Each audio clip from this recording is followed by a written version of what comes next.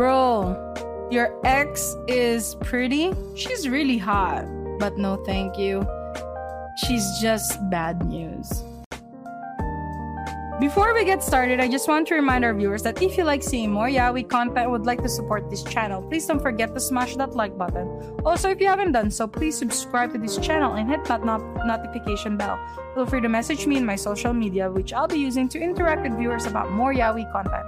If that's something that interests you, feel free to follow me at Zilfujoshi. Finally, this episode will contain explicit content and a lot of manhwa spoilers. With that in mind, please proceed with caution. You have been warned. Now, without further ado, let's jump to chapter 47 of Pawn's Revenge. Dang it, that girl is in for some bad news. I just hope she doesn't put any dusty fingers on our baby. She can go ahead and date one of them polices and we will be on our way back to our lovely couple. I believe what she has done is, accomplishing to what's being charged. What is it? Murder at this point? So it's technically jail worthy, but since they don't have enough evidence that might explain the 5 million won price. But then again, you know what? They do have evidence. Her voice giving the command on a recording, right? I'm actually shocked she didn't say it was Song Rock that took care of the body, unless she wants to handle him on her own for revenge and stuff. But a part of me also wants to say, I really blame or hate Miss Joan. What's her name? Jeon?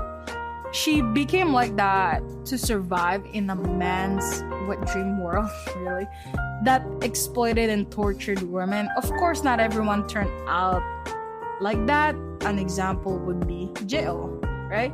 Everyone copes with trauma differently, so hating her or calling her misogynistic slurs is kind of shallow on my part.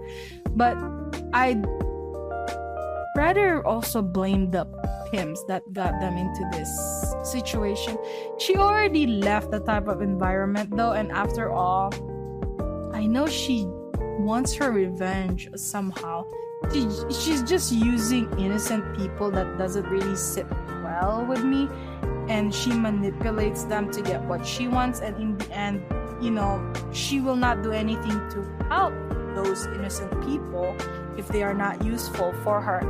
If she really wanted revenge because she suffered when she was younger, I think she would have had more empathy from us users. But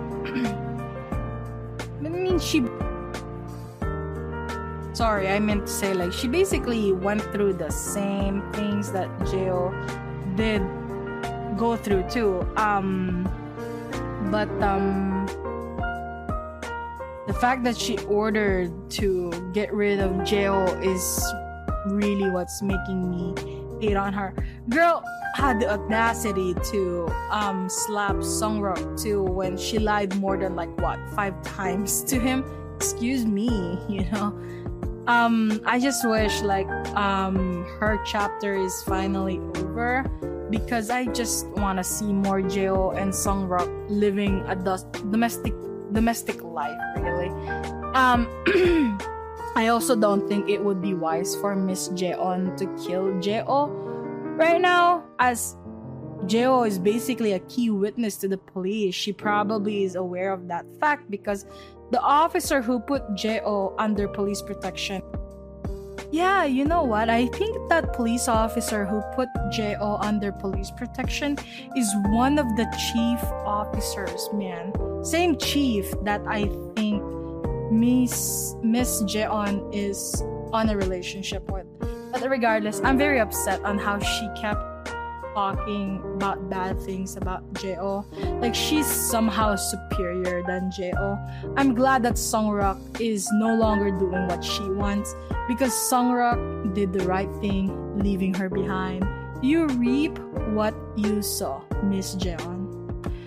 I hope you enjoyed today's episode. Please don't forget to follow my social media to be teased about some of the boys' love that I'm interested in. Feel free to leave me a message and converse with me in my Discord channel. I'd love to hear back from you.